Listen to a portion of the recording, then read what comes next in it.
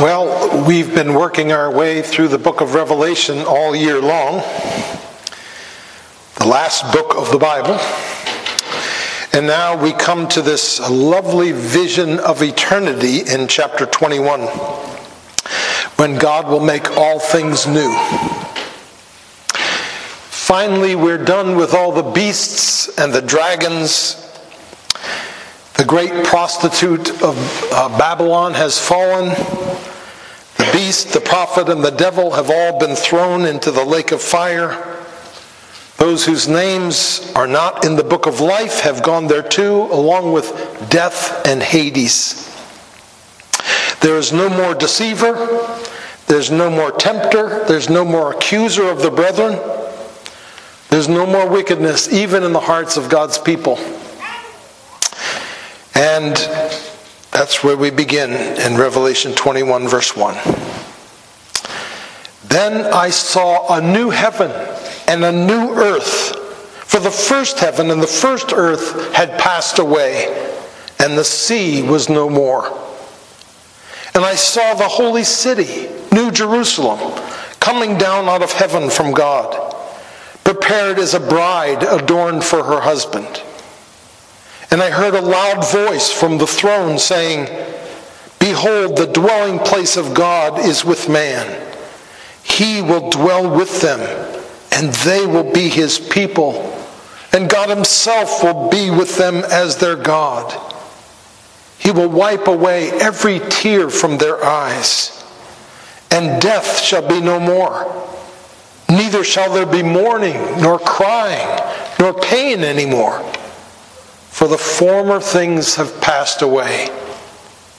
And he who was seated on the throne said, "Behold, I am making all things new." Also he said, "Write this down, for these words are trustworthy and true." And he said to me, "It is done. I am the Alpha and the Omega, the beginning and the end. To the thirsty I will give from the spring of the water of life without payment. The one who conquers will have this heritage, and I will be his God, and he will be my son. But as for the cowardly, the faithless, the detestable, as for murderers, the sexually immoral, sorcerers, idolaters, and all liars, their portion will be in the lake of fire that burns with fire and sulfur. Their portion will be in the lake that burns with fire and sulfur, which is the second death. So mainly today we're just going to walk through this passage line by line. So let's begin with verse 1. Then I saw a new heaven and a new earth. For the first heaven and the first earth had passed away, and the sea was no more. The first heaven and the first earth, of course, are a reference to Genesis, where in the first words of the Bible it says, "In the beginning God created the heavens and the earth." And now it's saying that first heaven and earth have passed away. We saw this last week in chapter 20, verse 11. I saw a great white throne and him who was seated on it. And from his presence, earth and heaven fled away, and no place was found for them. Now, does this mean that the planet and the heavens just vanished and a new one is created? Or is this a resurrection or a rebirth of the present planet and heavens? I assume it is a transformed earth and heavens, like our bodies and like Christ's body. But I don't know for sure. Also, the sea, where all the monsters came from, is gone. And there's no more sea which blocks the way of the people of God to the promised land. Verse 2. And I saw the holy city, New Jerusalem, coming down out of heaven from God, prepared as a bride adorned for her husband. A lot of us are country people, or maybe suburban people. But did you know that one day we're going to live in the big city? Again, we see lots of symbols here. It's a city and it's a bride. And the whole book is this way. The holy city, the New Jerusalem, the bride of Christ. They all refer, of course, to God's people, His church, as it says in Ephesians 5:25-27. And she is coming down out of heaven from God. This is the ultimate presentation. God has prepared her for this, and now He presents her to His beloved Son. You know, in every culture, weddings involve the presentation of the bride. And all of them are pointing to this moment. For here, far surpassing the presentation of all the brides in history, here she is, the bride of Christ in all her glory. How her groom loves her. How he rejoices in her. How he has waited for her. How great a price he has paid in order to marry her today. Remember when God created the world in 6 days? Genesis tells us that He saw everything He had made, and behold, it was very good. Well, Isaiah 53 verse 11 tells us that at the end of all of Christ's painful redemptive work, our suffering Savior shall see and be satisfied. And this is the moment, I believe, that comes to fruition. This is what Jesus came for. This is what He died for. This was the joy set before Him which moved Him to disregard the shame of the cross and give Himself to its death willingly. You and I were made to be loved. We have yearned for love ever since we were born. We want someone to delight in us. Someone to light up when they see us. We long for someone who thinks the world of us. We want to be treasured and cherished. And even if we found love on earth, we never found it in its ultimate form. We're never fully satisfied by any love on earth. But at last, here it is. Perfect approval. Perfect acceptance. Perfect fondness. Perfect adoration. This is what we've been groaning for, as Paul tells us in Romans 8:23. Now, what will we be doing? Thinking about how beautiful we are? No. 2 Thessalonians 2 tells us that when the Lord Jesus comes, He will be marveled at among all who have believed. Just as He will delight in us, so we will marvel at Him. Think about when two people are in love. It's almost magical. It's like they've been carried into another dimension. We use expressions like they've fallen head over heels in love with each other. Or they're madly in love. But here's the amazing thing. God created all that romance, all that passion and infatuation, that obsession and attraction, so that we'd be able to get a glimpse of the love Jesus and His bride will have for each other on that day. Verse 3. And I heard a loud voice from the throne saying, Behold, the dwelling place of God is with man. He will dwell with them, and they will be His people, and God Himself will be with them as their God. The dwelling place of God will be with man. They're moving in together. No longer do they have two separate dwellings. He will dwell with them. They will be his people. God himself will be with them as their God. Now, what does this mean specifically? I don't know that any of us can really grasp it.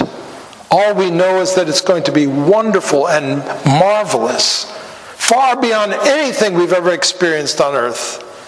For we shall see him face to face.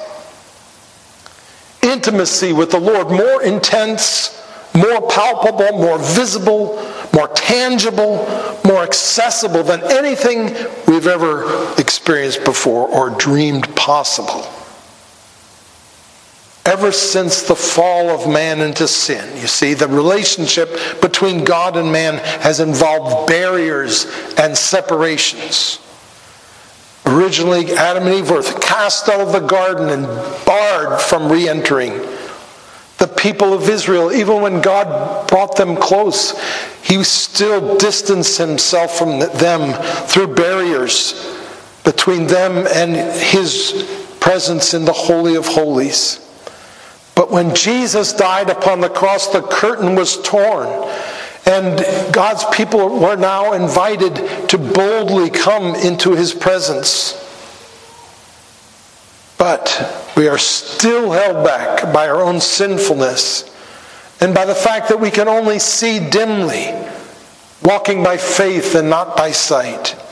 But on that last day, the final barriers will be removed. The relationship will be completely restored and reunification will be complete. This will be the climax of human existence. Oneness with God. Like marriage, as Paul draws the analogy in Ephesians 5:31 and 32. My dear friends, this is as good as it gets. This is the ultimate thrill human beings can enjoy. The highest pleasure, the highest fulfillment, the height of human ecstasy.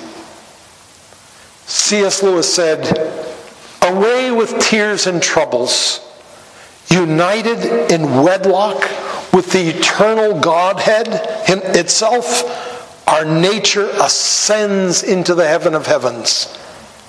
Man, a creature whom the angels, if they were capable of envy, would envy. Let us lift up our hearts." Now verse 4, the first half of it anyway. He will wipe every tear from their eyes, and death shall be no more. Neither shall there be mourning, nor crying, nor pain anymore. This doesn't mean that he will wipe away every tear that is in their eyes at the time. It means that he will wipe away every tear that has ever been in their eyes. For the scriptures tell us that he is storing up the tears of his people in a bottle and recording them in his book in Psalm 56:8. So it's more than that there will no longer be any reason for tears. The mourning, crying, pain, and death that it mentions, that's talking about the future. That's why it says there won't be any. But he's also going to deal with wounds from the past.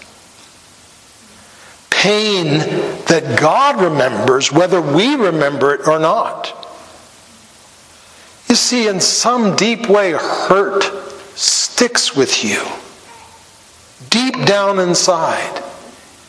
Even when specific incidents are forgotten. And this isn't just the tears which came out from your eyes. It includes the tears that we kept inside. I've got a lot of tears waiting to be wiped away by my Lord on that day. And as I press on, it means so much to me to know that he is storing up comfort for all those tears. And I know that there are many even here who have more tears than I do to be wiped away. It seems to me that this means that in heaven, we're not just going to leave the past behind and move on, but we're going to go back over our lives and deal with everything until it is all healed. We will revisit our earthly lives, presumably being given understanding of why things happened and being shown the glory of God in it that we couldn't see at the time. And we'll see how God was caring for us in the midst of it and having compassion on us and protecting us from it going too far, even while we were experiencing suffering or trauma.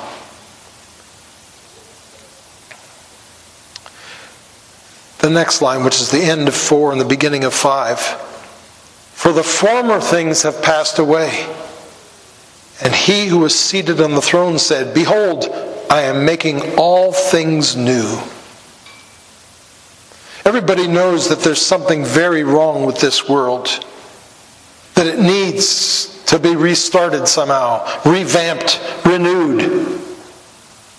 What many don't see is that it's not just something very wrong out there.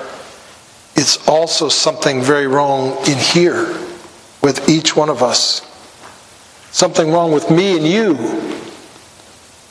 Not just with those guys over there. And God, who all through history has been the master of rebirths, of starting all over again. In so many people, in so many institutions, in so many ways. He's the one who started the whole earth over again in the time of Noah. Well, he is now going to restart everything. But he's going to restart it in a way that's even more complete than in the days of Noah. Because there are 3 things that this renewal is going to have that Noah's didn't. Number 1, he is going to remove all the spiritual powers of evil, which we've read about in chapter 19 and 20. Second of all, he's going to remove sin from the hearts of everyone, even God's people, which happens when God's people are presented to Jesus at the great wedding supper of the Lamb. It says he will present the church to himself in splendor, without spot or wrinkle or any such thing, but holy and without blemish. In Ephesians 5:27. And third, he will remove his curse from the world, which we see happening in chapter 22, verse 3. No longer will there be anything accursed. So this is the great transformation he's talking about when he says, the former things have passed away. Behold, I am making all things new. And what a great day that will be. This rest of verse 5, God says, write this down, for these words are trustworthy and true.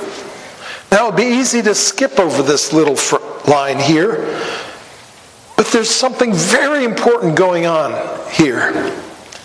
This is actually the 4th time in the book of Revelation that God has commanded John to write down all that he's seeing and hearing. There's actually one time where he says, don't write this down. But all the rest he wrote down, and according to God's command. You know, one of the important questions that we should be asking ourselves when we read the Bible is, where do I find myself in this story? And here is one of those places that we find ourselves in the book of Revelation. You see, the one who has received this series of visions in the book of Revelation was the Apostle John. But here in these 4 verses, we see that these visions weren't just for John, but for us. God commanded John to write down what he saw and heard so that we might be the recipients of these things. And this is God's pattern. God's word is first given to an individual, and then God ensures that it gets written down.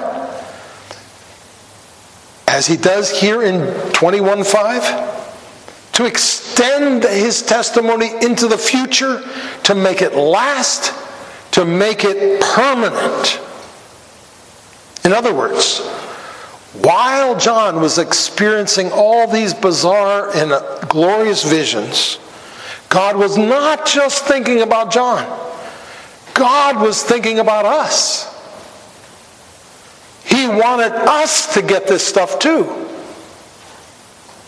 God could have performed a continuous miracle by protecting and sustaining His word in oral form as it's passed down through the generations.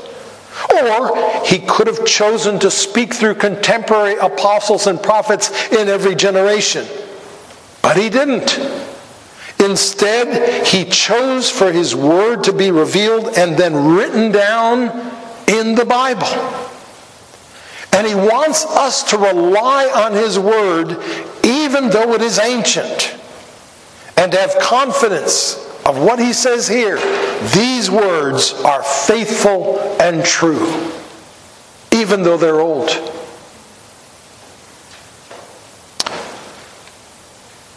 Verse 6, the first half, God said to me, "It is done.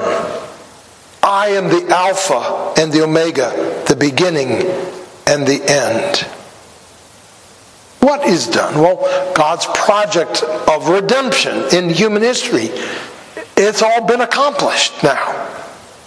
You see, ultimately, history is a great work of art being created by the greatest artist of all.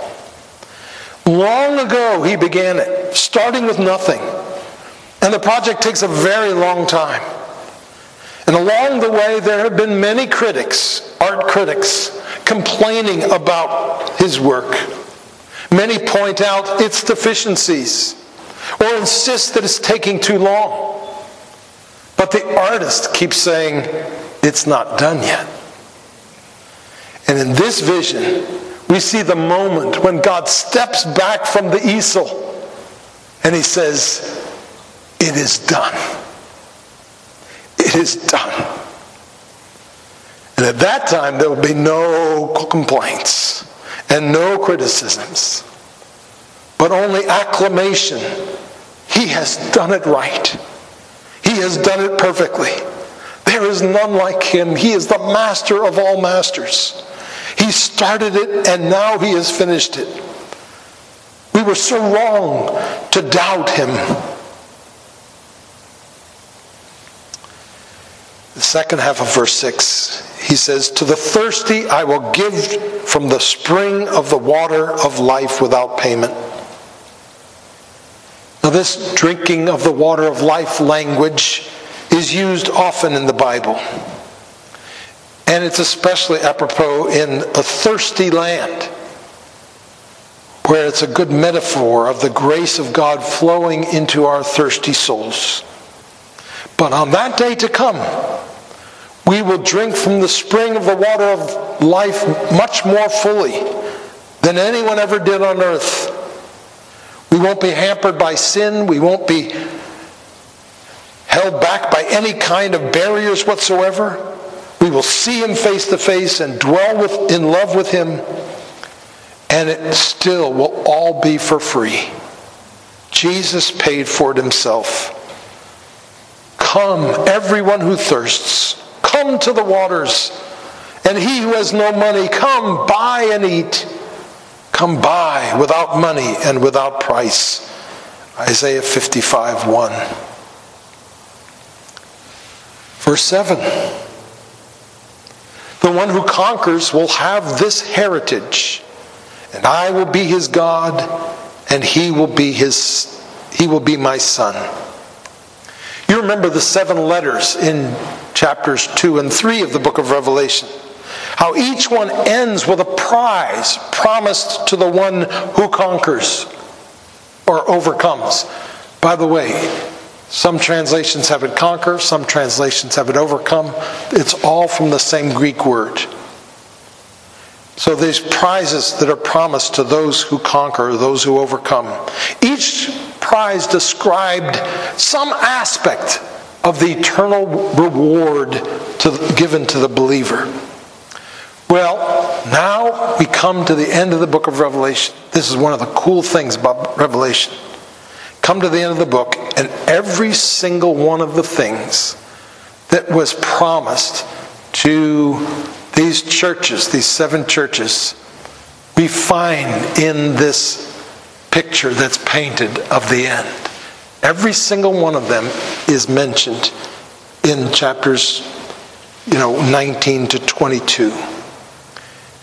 In the notes I have a list of each one where it is found in the letters and then where it's found in the end of Revelation. So you can look that up on your own.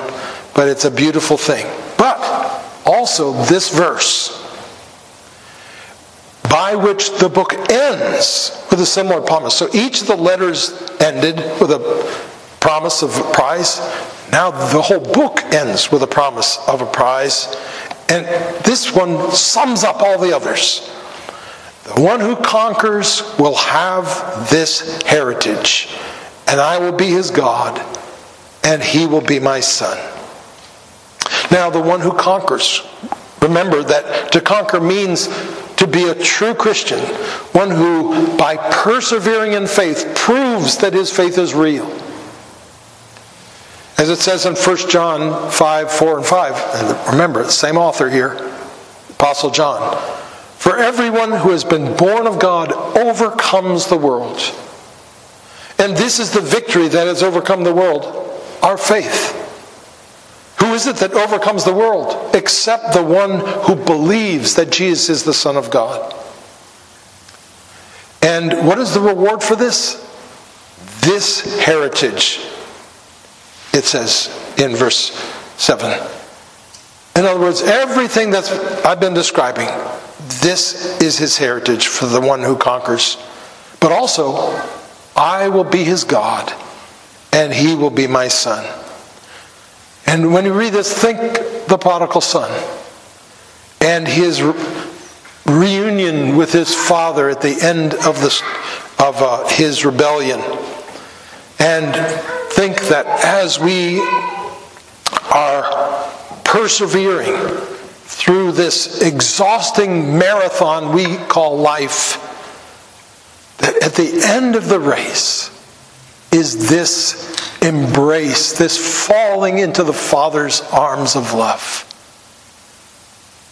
That is how it ends. Then finally, verse 8. But as for the cowardly, the faithless, the detestable, as for murderers, the sexually immoral, sorcerers, idolaters, and all liars, their portion will be in the lake that burns with fire and sulfur, which is the second death. So the treasures described in this, these glorious treasures described in this passage are not for everyone. Some will spend eternity in the lake that burns with sulfur, with fire and sulfur. They will not only die once, as we all will, or almost all, but they will die a second time. An eternal dying, a perishing that never ends. But don't take this list as a list of unforgivable sins. That's not the point of it at all.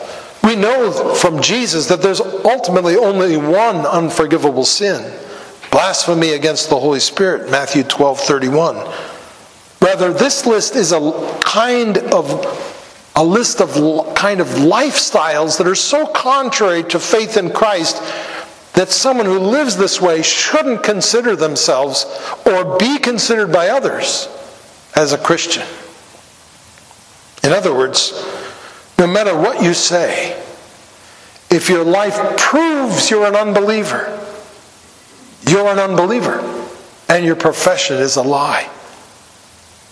As John said in his epistle, the one who says, I have come to know him, and does not keep his commandments is a liar, and the truth is not in him. And this list is not exhaustive. It is illustrative. And we know that because there's at least 3 other very similar lists in the New Testament, and none of them are identical to each other. There's one in Ephesians 5:5. Everyone who is sexually immoral or impure, or who is covetous, that is an idolater, has no inheritance in the kingdom of Christ and God. There's another one in 1 Corinthians 6:9-11. Neither the sexually immoral, nor idolaters, nor adulterers, nor men who practice homosexuality, nor thieves, nor the greedy, nor drunkards, nor revilers, nor swindlers will inherit the kingdom of God. And such were some of you, but you were washed, you were sanctified, you were justified in the name of the Lord Jesus Christ. And that verse proves that it's not a list of unforgivable sins, because these people were like this, and God saved them, and they came out of this lifestyle. And then finally in Galatians 5:19-21, the works of the flesh are evident: sexual immorality, impurity, sensuality, idolatry, sorcery, enmity, strife, jealousy, fits of anger, rivalries, dissensions, divisions, envy, drunkenness, orgies, and things like these. And that proves that this isn't exhaustive. And things like these. Those who do such things will not inherit the kingdom of God. Now, perhaps the most surprising thing on the list here in Revelation 21:8 is cowardly. We think of cowardly as just a form of weakness. But this cowardly refers to a full-blown people pleaser who only cares about what other people think and always adapts himself to the expectations of others, unwilling to be disapproved of, even for the sake of Christ. This kind of person can't maintain a Christian testimony in the face of those who are offended by Christian truth. Well, beloved, here before us we have a beautiful picture of the heavenly home that is awaiting us. We know that this world is passing away, although we have no idea when it's going to happen. But for now, this earth is where God calls us to live. It's the place of our growing, and it's the place of our service. But as we live in this broken down place, we hold the promise of this new world in our hearts. We have our feet planted on the cursed, wearisome planet, but our hearts are set on the new Jerusalem and on the day when He will wipe away every tear from our eyes. Let us pray. O Lord, these things are so much more glorious than any trouble that we face in this earth is painful. Now we know that one day we'll see that clearly, that the troubles, the light and momentary troubles of this world cannot be compared to the glory that is to come. And yet, dear Lord, these pains that are referred to in Scripture as light and momentary troubles, they still hurt a lot.